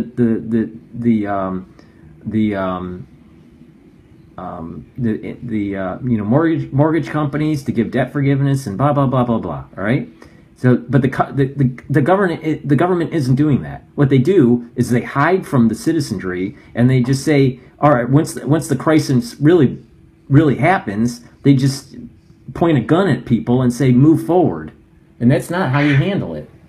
That is not how you handle this problem. You got to be you know, but you got to be transparent. And if you're transparent, people understand what the problem is and that they'll work together with the government and at the local level, and they'll solve the problem. They will they will understand that they have to be quarantined and they don't need a gun, you know, something pointed at them, and they sure as hell don't need the government to tell them that they have to do it. No. You can persuade people with kindness and compassion, and people will comply. But what the government's doing is that they are trying to get people to comply by fear at a gunpoint and with force. And that's not the way to do it. It's the wrong way to do it. Like, big earthquake that we had up here, right? We had a lot of damage the way it hit. And I've got my own opinions about that, but, you know, we didn't wait for FEMA. You know, we just... No, FEMA's a total waste. FEMA's a total waste. When I was affected by Hurricane Sandy in New York, because I live in Zone A, it was a total disaster, and FEMA didn't do anything. FEMA's totally incompetent. Absolutely totally incompetent. I don't trust FEMA. Yeah. They're just absolutely totally incompetent. You just cannot... FEMA is a total waste. Absolute total waste of our taxpayer money. FEMA, the Red Cross... Red Cross, all they do, when you donate to Red Cross, all they do is pass out water and blankets. That's all they are. Yeah, I know. That's it. And people didn't need water and blankets during FEMA. Or during Hurricane Sandy. You know, it was just a total disaster. People that did not depend on the government fared better than ones that had to depend on the government. And see, you're talking about, I remember Hurricane Sandy, and that's like one event, right? Yeah. When the water's receded. I mean, it's a little, you know, mitigating a hurricane is hard, you know. But we had a 4-1 season of wildfires up here last year. It was horrible. Yeah. I mean... Well, it's the same problem, you know. Yeah, it's like, you know, Alaska and California. They can't even get that, you know. The government can't control, you know, these disasters very, very, very well. You know, I don't know about the reason for Canada's fires, but I mean, it seemed like Alaska's fires, but California's fires was due to poor forest management. It's the same thing up here. It's really? the Bureau of Land Management, so we can't. Yeah, but do you have a Republican governor? Cut down what they need to cut down. Do you have a Republican governor? Can't do that because, well, that's on BLM property, and then we're gonna have to get permission, and that's gonna take some time. Well, that's freaking ridiculous. It's like, you know, right? We wouldn't have had some of the things that we've had up here, you know. But do you have a Republican? Do you have a Republican governor? Right now, yeah. Yeah, but that's what I don't understand. Is why didn't you have better forest management? Because he got bought out. What do you mean he got bought out? You know, he got bought out. Like, I don't know exactly what. I mean, happened, usually these bad forest management policies are because of stupid liberals. You know, realizing that sometimes you have to cut down a tree to save a tree. You know. Yeah, exactly. But there's things that last June, for instance, you know, I know that Trump came up here, spoke to Don Levy as our governor, and I have no idea why, but she pretty much got ran out of the state. I mean, you know, the Koch brothers, some person that works for the Koch brothers, she is an overpaid. Yeah, but budget analysis person. So they slashed the budget. I mean, they cut things out. There's communities right now that there's no way in, no way out for them. I mean, they're killing it up here. They already decided that this summer, in addition to restrictions for salmon fishing, there's only going to be 1 day a week that halibut charters can go out, which is going to kill, like, mom and pop, you know, fishing. Tourism, I mean, people come up from all over the world to do their bucket list dream of going and catching a halibut in Alaska, whatever, you know. I don't know. I don't know what's going to happen over the next 3 months. When you think about everything that's happened in the last 6 weeks. I mean, it's crazy to think how fast things have happened. Did you think that you'd see what you're seeing today 6 weeks ago? No. Neither did I. I mean, you know, and there's got to be more than meets the eye on everything. Because for China, with 1.2 or 1.3 billion people, and one of the biggest manufacturing global, you know, whatever, gross national product, that for them just to shut everything down. Well, it's going to bring down. I'll tell you this: if it's get worse, we're going to have another Lehman. We're going to have another Lehman situation where there's going to be bank failures. Yeah. Well, it's happening. Both. I mean, all governments are printing currency, with the exception, I think, of Russia. Russia closed everything down. Putin just said, sorry, Russia's closed. But is it preservation of countries, knowing that, like, you know, the writing's been on the wall for a while about, you know, food shortages that we just don't have. You know, there's a lot of global incidents that have decimated crops worldwide. I mean, if I had a country of 1.3 billion people, and then some of the people were protesting against, you know, their regime, which I think is bullshit, but wouldn't it make sense?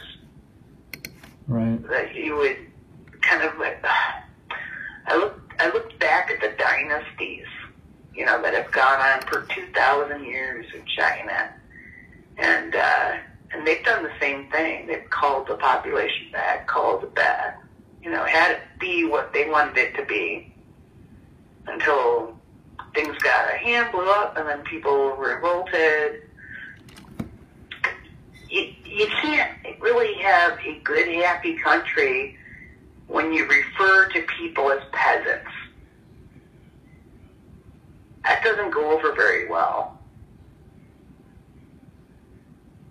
And I hope Trump is the real deal. I really do. But I don't know, you know, I guess there's so many wars being fought that it's not even funny. You know, you got political wars and United Nations, everyone's in conflict. If disease kind of brings people together, at least, doesn't it? We'll see. Hopefully it does. In a way, I mean, like, you think it's either going to bring people together, unify people for whatever beliefs they have or differences, or it's either going to do that or the opposite. It's going to further separate people and create fear. Right. But keep doing what you're doing, because what you're doing is important. And, you know, don't let the machine or the man rule you, I guess, you know. I don't know. Have people been reaching out to you of, I guess, clout or social status? A lot of people are reaching out to me. Some have inside information, especially military. Some people are nurses, doctors, telling me inside information, which is very helpful. a lot of ex-military people, firefighters or police officers type. That's very helpful. I don't get anyone that's like ex-CIA or FBI. No, you won't. Well, I'm hoping that I will. I think I will someday. Well, maybe not the way you would like. The knock at the door. I mean, I don't know. I mean, just remember, you have rights. Everyone has rights. And looking at some of the things that have come out from something that's, easily locked down, as like some of the people in Wuhan, that, live stream it. Right. I'm going to have to get going here. But thank you for the call. No worries. You have a good night. Thank you so much. I really appreciate what you're doing. Thank you for listening, and thank you for contributing your thoughts. It's appreciated. No worries. No worries. If I think of anything, I will let you know for sure. Okay. Good night. All right, thanks. Bye bye.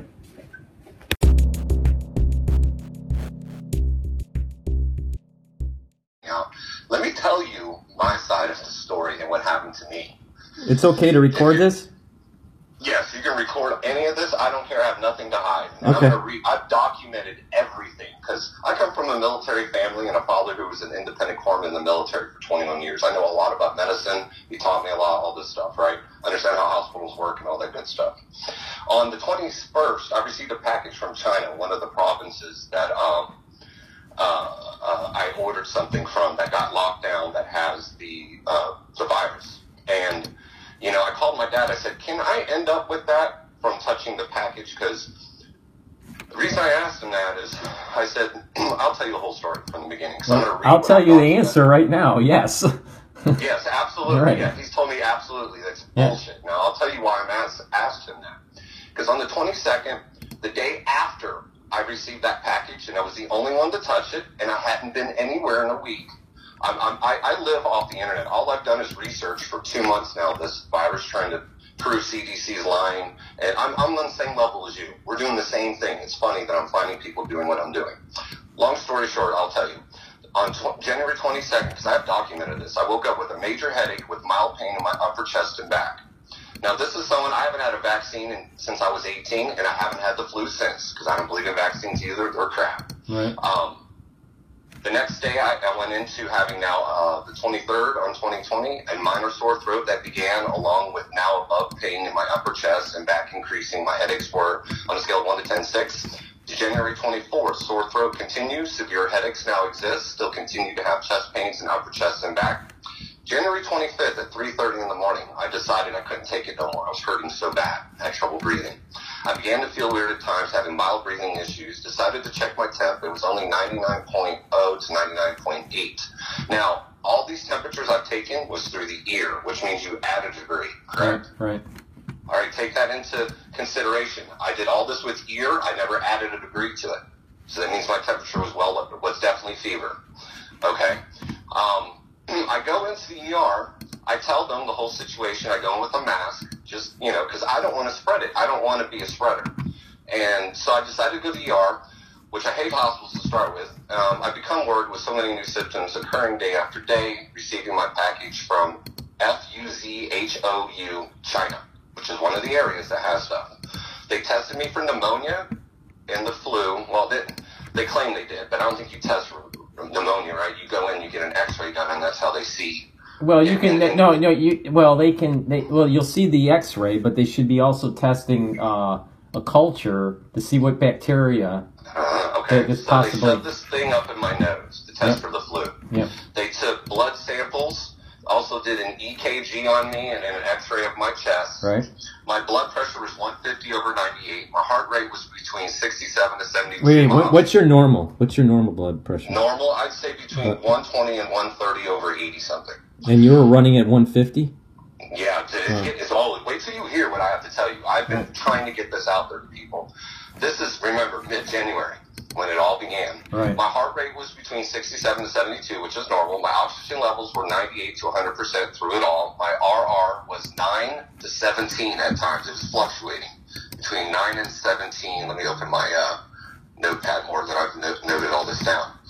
My RR was 9 to 17, fluxing up and down during the 3.5 to 4 hours I was there before being released at 8 a.m. Before leaving, by the way, while I was there, at the beginning when I told them, they laughed in my face about the possibility of being coronavirus. I said, I'm not over paranoid. Wait, who laughed? The nurse, the doctor, both? Yeah, the doctors and nurse that first came in there had no mask or anything. What date? What was the date on that? What was the date that this happened?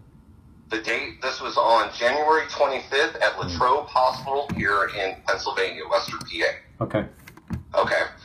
Anything you need to know, ask me. I probably have it here written down, man. I'm very good at this stuff. Okay. Long short, before leaving, they gave me what they claimed was a steroid through intravenous therapy and some Tylenol and sent me home. Listen, my documents read that I had a cough was the first diagnosis. The second one was an upper respiratory infection. Right. They sent me home with no antibiotics, no medicine. All they sent me with was albuterol sulfate and told me to take Tylenol. Right. They then, when I looked well, you know what's interesting is this is the same way where they first were treating that one. I don't know if you've been listening to the channel with that the boy that's 8 years old or so in Florida with the that he was tested for this going back a while. This was at the beginning of my channel here when I was covering coronavirus. There's a child that was tested positive for corona, but they were refusing to test for Wuhan in Florida, and he has severe headaches, severe stomach, problems, nausea, and it's just like, and the kid is getting worse, and they still don't test for Wuhan, but he did test positive for coronavirus. But you could test positive for coronavirus, and you might have Wuhan, you may not, because coronavirus is a right. Wuhan is, COVID-19 is a coronavirus, so Right. So now let me read this stuff to you so you hear it all the way out, because I'm gonna blow your mind. Okay. Maybe I doubt it. As smart as you are, dude. Right. But anyways, as I'm going through the process, this is something I didn't document, but I could say offhand, was by the end of it, they were all wearing masks as they came in at this point. The guy came in, he goes, laughs at me, mocks me, and says, don't touch any weird packages from now on, and laughs as he's walking out. I'm like, this is not a joke. Right. I was like, I don't find this funny. Right. I was like, my dad served this country for 21 years saving people's lives. Right. And you guys are in here playing it like it's a joke. Anyways. Yeah, right, exactly. I'm pissed, okay? I know, I agree with you. I mean, my family's also a military. I didn't serve in the military, but my brother and father did, and I know exactly what you mean. My mother, my father, my uncle, my cousin, my best friends, all of them, from Navy SEALs to Navy military intelligence to corpsmen to phlebotomists, whatever. Right. They are engraved in it. Well, after I leave there, that's all they left me with. And in my documents that my discharge papers, they said I had perfect blood pressure. I had no other issues going on. They lied straight up, okay? So the next day, I continued with the same problems. Extreme chest pain in the upper back and upper chest, mild headaches. The cough is in and out. It's not usually there. Just a quick question. The back issue, was it more muscular, or did it feel more like it was in like the spine? Was it more spinal, or was it more muscular? I would say it's more, it's like between the shoulder blades and on the front of my chest. It's directly over my heart from, I'd say, my shoulder blade to that shoulder blade. Now, I've had pneumonia before. I know what it feels like. I understand it. I had it as a kid. It is not fun. I'm in extremely good shape. I have no other health issues except for minor mental health issues, okay? So a lot of them wouldn't even talk to me. Well, you have mental health issues. I mean, they joked me. This hospital did. Anyways, from January 22nd to January 31st, none of the symptoms changed. They stayed the same. My temperature, now I documented this. Every time I did 2 pumps of the albuterol, my dad told me to document everything. He's been my doctor since somebody else would take me. And it gets better. When I leave there, they tell me, just call so-and-so on Monday, another doctor, okay? Right. And I call during the weekend. My dad said, call the World Health Organization. You probably won't get anywhere because they're full of crap. He said, instead of CDC. He said, but give it a try. So on the 25th, which was the day I went to the hospital after, I called CDC at 10:16 p.m. at night at 1 with their number. I don't know if I can list that. I want to make sure I don't put something you can't put on there because I know how censorship goes on with this liberal YouTube. Right. And the World Health Organization, I got an operator during the weekend that all this is going on. You think they'd have people on staff Yeah, exactly. ready to take care of it, Exactly. right? Yeah. So I get an operator who tells me I can leave a message and talk to them Monday. I'm like, are you effing kidding me? Right. I was like, you can kiss my ass. I'll call someone else. So I call CDC next. I call CDC at 10:35 p.m. They told me to go back to the hospital, that we can't help you. I'm like, are you kidding me? I'm like, I'm not going back there. They treated me like crap. They didn't help me. They laughed at me. It's a joke. I was like, there's a conspiracy going on here. I said, actually, it's not a conspiracy. Real shit's going down. And Well, you know what I think it is a combination of incompetence and they're holding back information. And I just don't know what that percentage ratio is. I think it's about 65% incompetence and, 35% they're hiding. Yep. So I called 530 Southeast Street, number G10, Greensburg Family Medicine.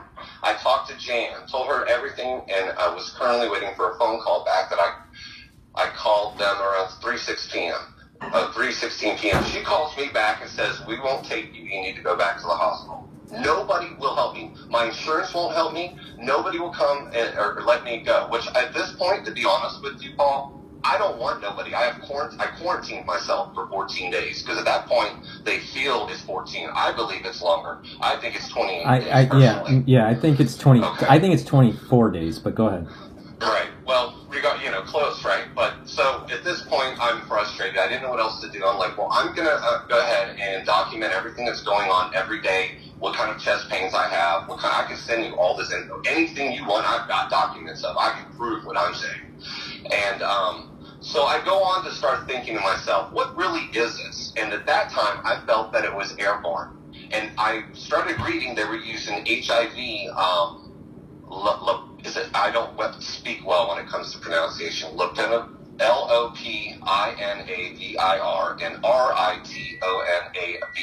which are a class of medications called protease inhibitors. Right, all right, I'm sure you know this. Right. So I started looking at all of it. I'm like, how are they curing people with this, which they claim they have? So I started looking more and more into it, how the coronavirus all works. And my belief, and this is my belief from my studies that I've done on all this, looking through it, is this is what I came up with, is, I don't have to read what a definition of a protease inhibitor is, but they work by increasing the amount of HIV in the blood to prevent HIV. I believe it's the virus with HIV airborne. And I say this because they're treating it with HIV products, which stop it. Well, but the thing is that a protease inhibitor is pretty much I'm going to use the term loosely, a generic way of stopping viral production. You need the protease. You need the protease to basically cleave certain. Let me go back. When our ribosomes start to code from the RNA of the virus, it starts to make proteins. Those proteins need to be folded a certain way. The replicase has to be folded a certain way for it to work to start manufacturing viral products. The protease is an enzyme that's one of the first enzymes that are created to be able to start folding the replicase correctly. If you do a protease inhibitor, you stop the production or you slow down the production of the virus. So this is just a generic way of fighting any virus. Right. Okay. So they'll do that for HIV. They'll do that for other severe viral infections. So it's not just because so you don't think that they're doing it because some people believe that this virus is AIDS or is HIV. It's not. HIV is a retrovirus. Coronaviruses are not retroviruses. It is not AIDS. It is not AIDS. I didn't think it was AIDS. I felt like it was HIV, and I'll tell you what. It's not. Why. It's not HIV.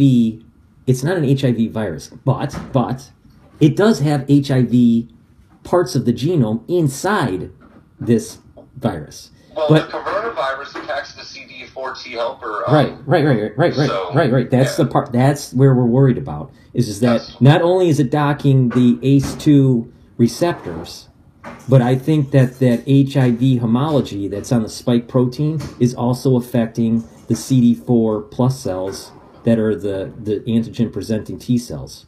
So that's why we're starting to see some of the patients, or many of the patients, having a low blood count, a low white blood count. White blood count, yeah. White cell blood count. Well, because I realized too that normal things like CLINDAMYCIN will not treat the coronavirus. It's not going to affect it.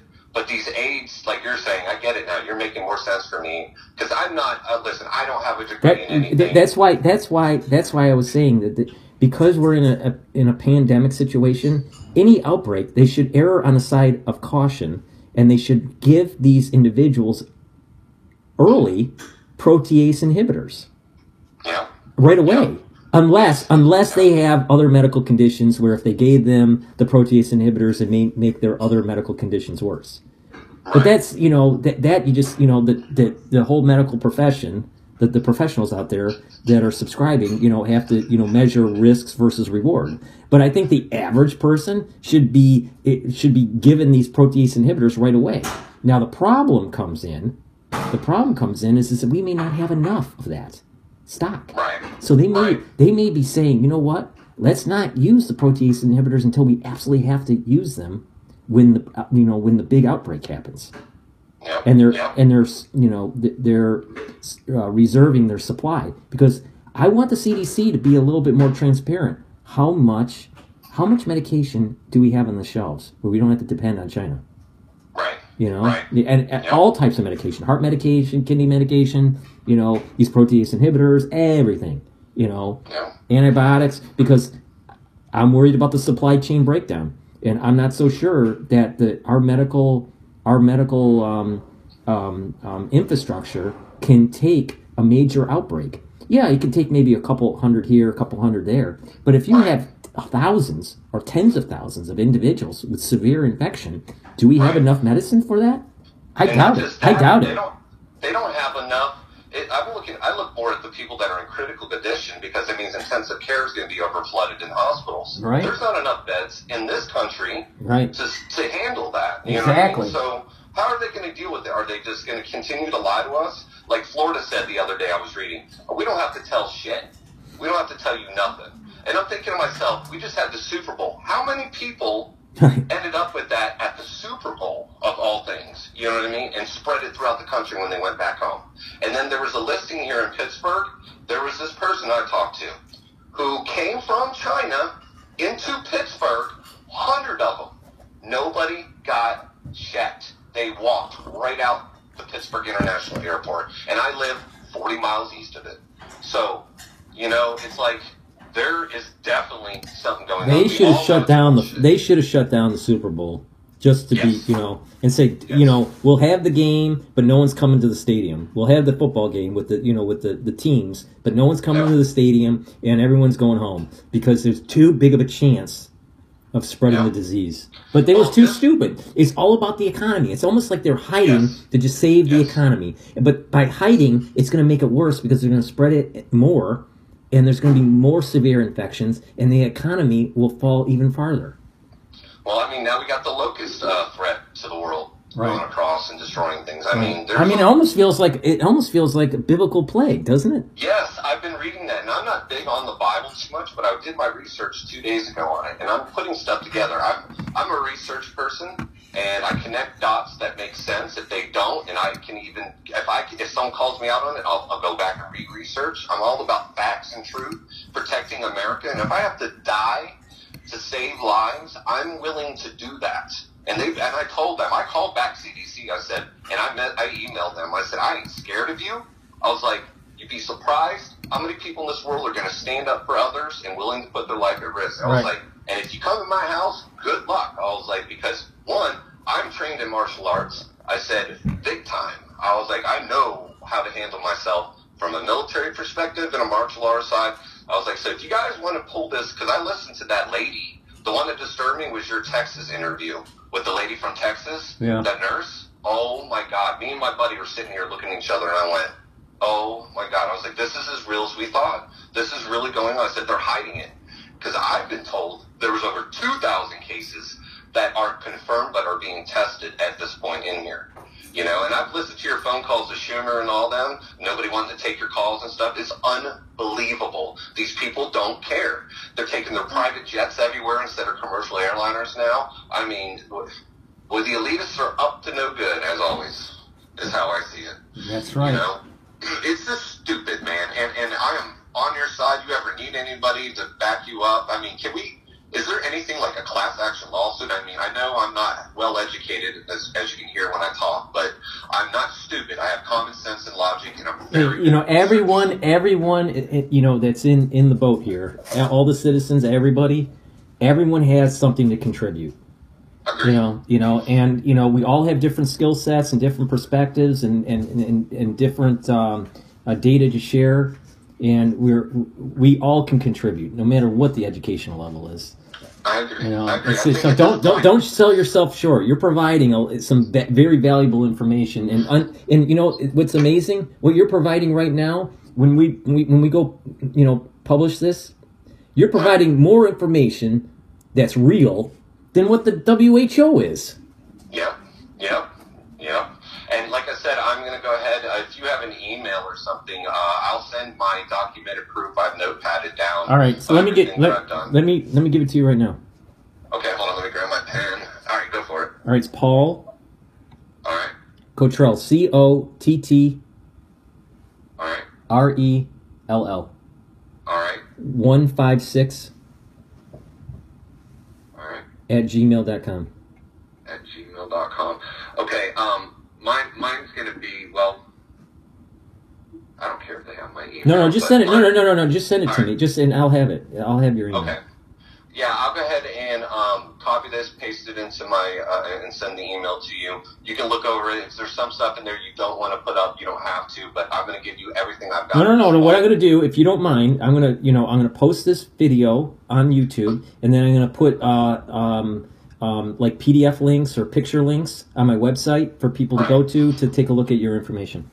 Now, I want to share something else with you, so it's also put in the video. My temperature, I'm going to tell you the first day, this was that I started taking notes on myself and started taking my temp after I went to the hospital. At 12 noon, it was 99.1. Remember, this is all through the ear, okay? This is all ear temperatures taken, which means you add a degree, correct? Yeah. I didn't add a degree to any of this. This is before adding it. Remember this, okay? 99.1, the first temperature. 99.6, 98.7. This was the first day. The next day, 98.9, 98.6, 98.6. My temp was 5 o'clock that day, 98.6, 919, 98.6. I'll take pictures of this too and send it to you. You can see everything I was doing. I checked blood pressure. I was taking ibuprofen. I was alternating between Tylenol, ibuprofen. Well, your symptoms that you were mentioning are very similar to what I heard from that boy that's 8 years old in Florida. Yeah. You know, with the severe headache. Severe headache and aches. Did you throw up at all? No. You know what's really weird? And I'll tell you something in it now. When I stopped having major issues and having the chest pains, I think it was the 1st of February, and then on the 10th, it started up again. I'm back where I was. So you got hit a second wave. Is the second wave worse or easier? It's almost the same as what it's feeling like. And I'm going to tell you, a lot of people are like, well, we didn't know where he went. I'll tell you right now. I got that package on the let me look at my documentation, on the 21st.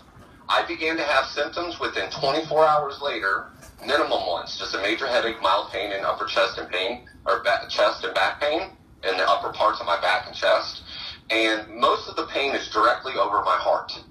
Now, when they did the EKG and all that, your heart's fine, you're this, you're that. Of course, you're going to tell me that. And I'm not stupid because I watched everything they were doing and processed it. And I went through hell, but I quarantined myself for 14 days after that. I didn't go anywhere. And then I went nowhere, literally. I have a roommate who's doing it all for me. And he's not had any issues. But, can I share this? Yeah, go ahead. He takes, I was asking him, he takes each Truvada. Maybe that is preventing him from my spread. It's a possibility, right? Because of what we just talked about. Maybe. Right. Or am I thinking too outside the box here? No, I don't know. I'd have to research it a little bit. Right, yeah. Well, I'm just throwing that out at you. Maybe that'll help with some more research. I just want to give you as much info as I can because I've been dealing with this. I had no issues until I opened that package. He didn't touch the package, only me.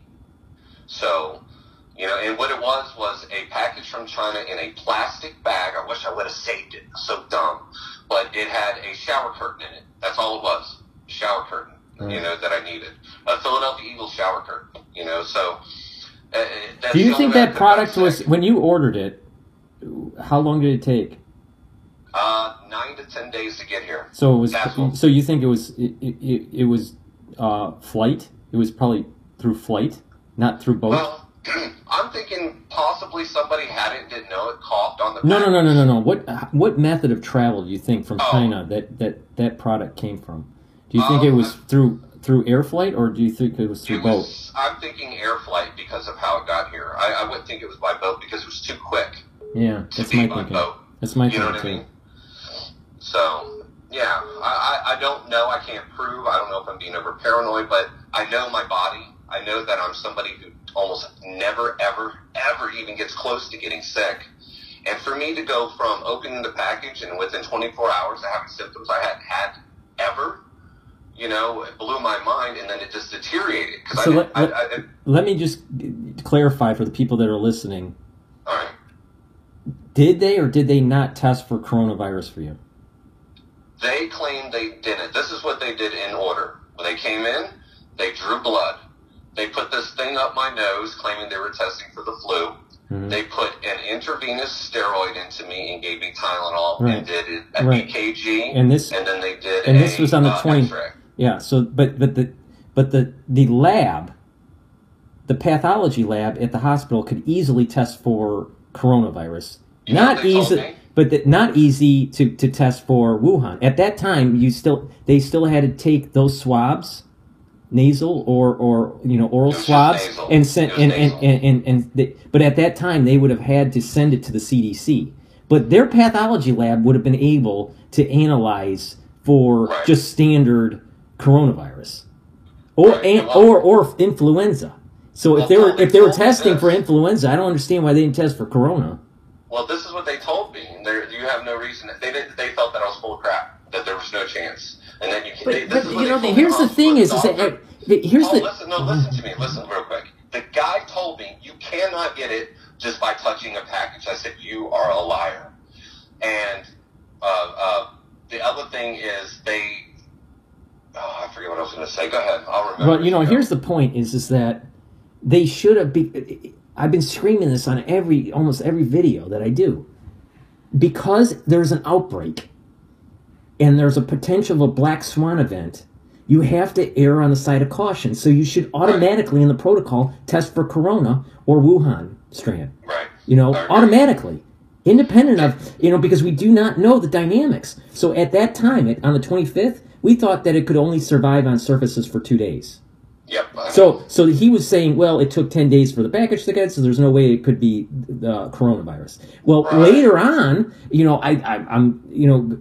I think by February 10th, we get information that it could last for as long as 9 days. Absolutely, because I research every day. Yeah. I spend 12 hours of my day because I'm on disability for mental health, and a lot of people probably going to say this in the video, and y'all can say what you want. I may have mental health issues, but I'm not an idiot.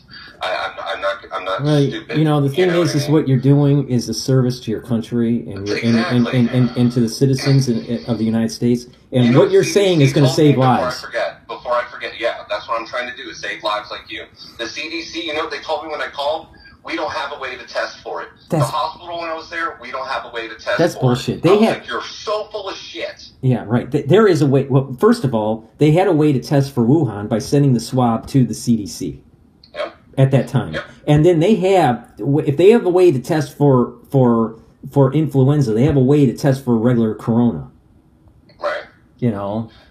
Well, So when I called the people they referred me to, to give you a referral to talk to a doctor, that lady, her name was Jan, and she said to me, I'm not bringing you in here. You need to go back to the hospital. They wouldn't even take me and do an update with me. Like, so many procedures being broken. It's just, I'm furious, and I'm not going to stop being mad until either you take me out, or I get the truth out, or a bunch of us get you. Because I've had enough. I don't believe in violence. I believe in peaceful protest, but it's getting to the point where you're going to cause a revolution in this country. And you're going to lose. I'm worried that they're purposely letting this get to a breakout point, and they're going to do a forced vaccination program later down the road. Paul, have you ever seen that video about Ted Turner and Bill Gates talking about depopulating the world? No. And Bill Gates doing the Event 201. And I Bill saw Gates has the patent to it. Yeah, I saw. Yeah, I know about the patent thing, and Yeah. I also know about the Event 201. I didn't watch the whole movie or a simulation. I saw the 11-minute Cliff Note version. Right. Which is good enough. I mean, you see the plan yeah. there. But I didn't know about the Ted Turner one. Yeah, Ted Turner's on there. I can send you that too. I'll send that in the email so you can watch it. It's an actual video. Like I say, a lot of people, oh, you don't have, I have links, proofs, everything. I'm not a conspiracy theorist too much at all. I mean, I'll think stuff like that like any other human, but I am a truth finder, and if I can't prove what I'm saying without a reasonable doubt, I don't share it. Okay, I so will never in do your that. email, whatever you want me, put in that email, whatever you want, but in that email, I'm going to package it and put it on my website, and then when I publish this video, then I'll have a link to my website so they can download all your proof. Awesome.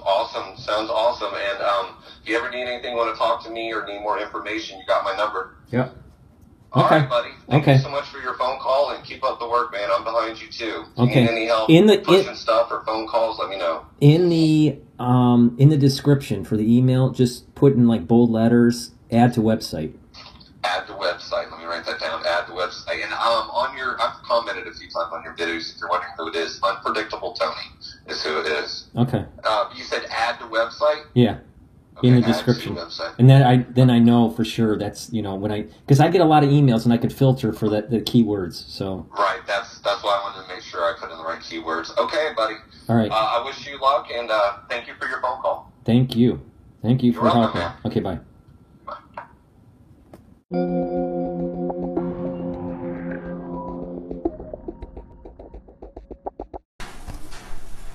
Hello, this is Dr. Paul Cottrell, and I want you to be researching this on your own, but I received this from a subscriber, all right, that I trust, and we've been talking about, behind the scenes what's been going on, and we want to leak out this information now.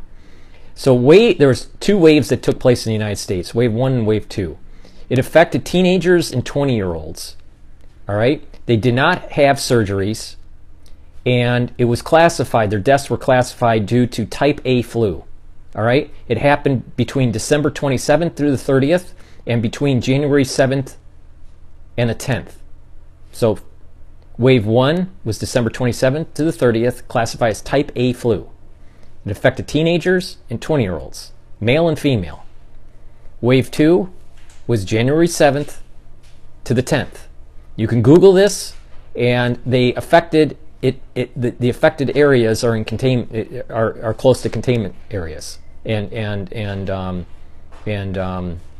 quarantine areas in the United States. So what you have to do when you Google this is you search, type A flu, teenagers, or something like that, and you'll be able to find it. And then when you see this, you have to kind of tease out pre-existing conditions, surgeries, or elderly, because the elderly could particularly get this. But these are healthy teenagers that should not have died suddenly from the flu. All right, so it's important to kind of like take a look at this, give me your opinion, look at it for yourself. But it seems as though we had something going on in the United States in late December, early January, that the CDC has not mentioned at all, and it was just classified as a flu death. Okay, and I think that it's very, very highly probable that they died from a coronavirus of some sort. But you know, that's speculative. But here's another data point that there's some strange things that are going on. All right, and we suspect with high confidence that these situations in China started all the way back to October, all right, or November. So, you know, and this is about the time when people start to fly back from Asia to attend school. All right, when they're off on the winter break, and they're coming back to start the new semester. So there's something here. There's something in this date. This is a data point that's saying that what we were classifying as flu may not necessarily be flu, but actually corona. Thank you for listening. Have a nice day.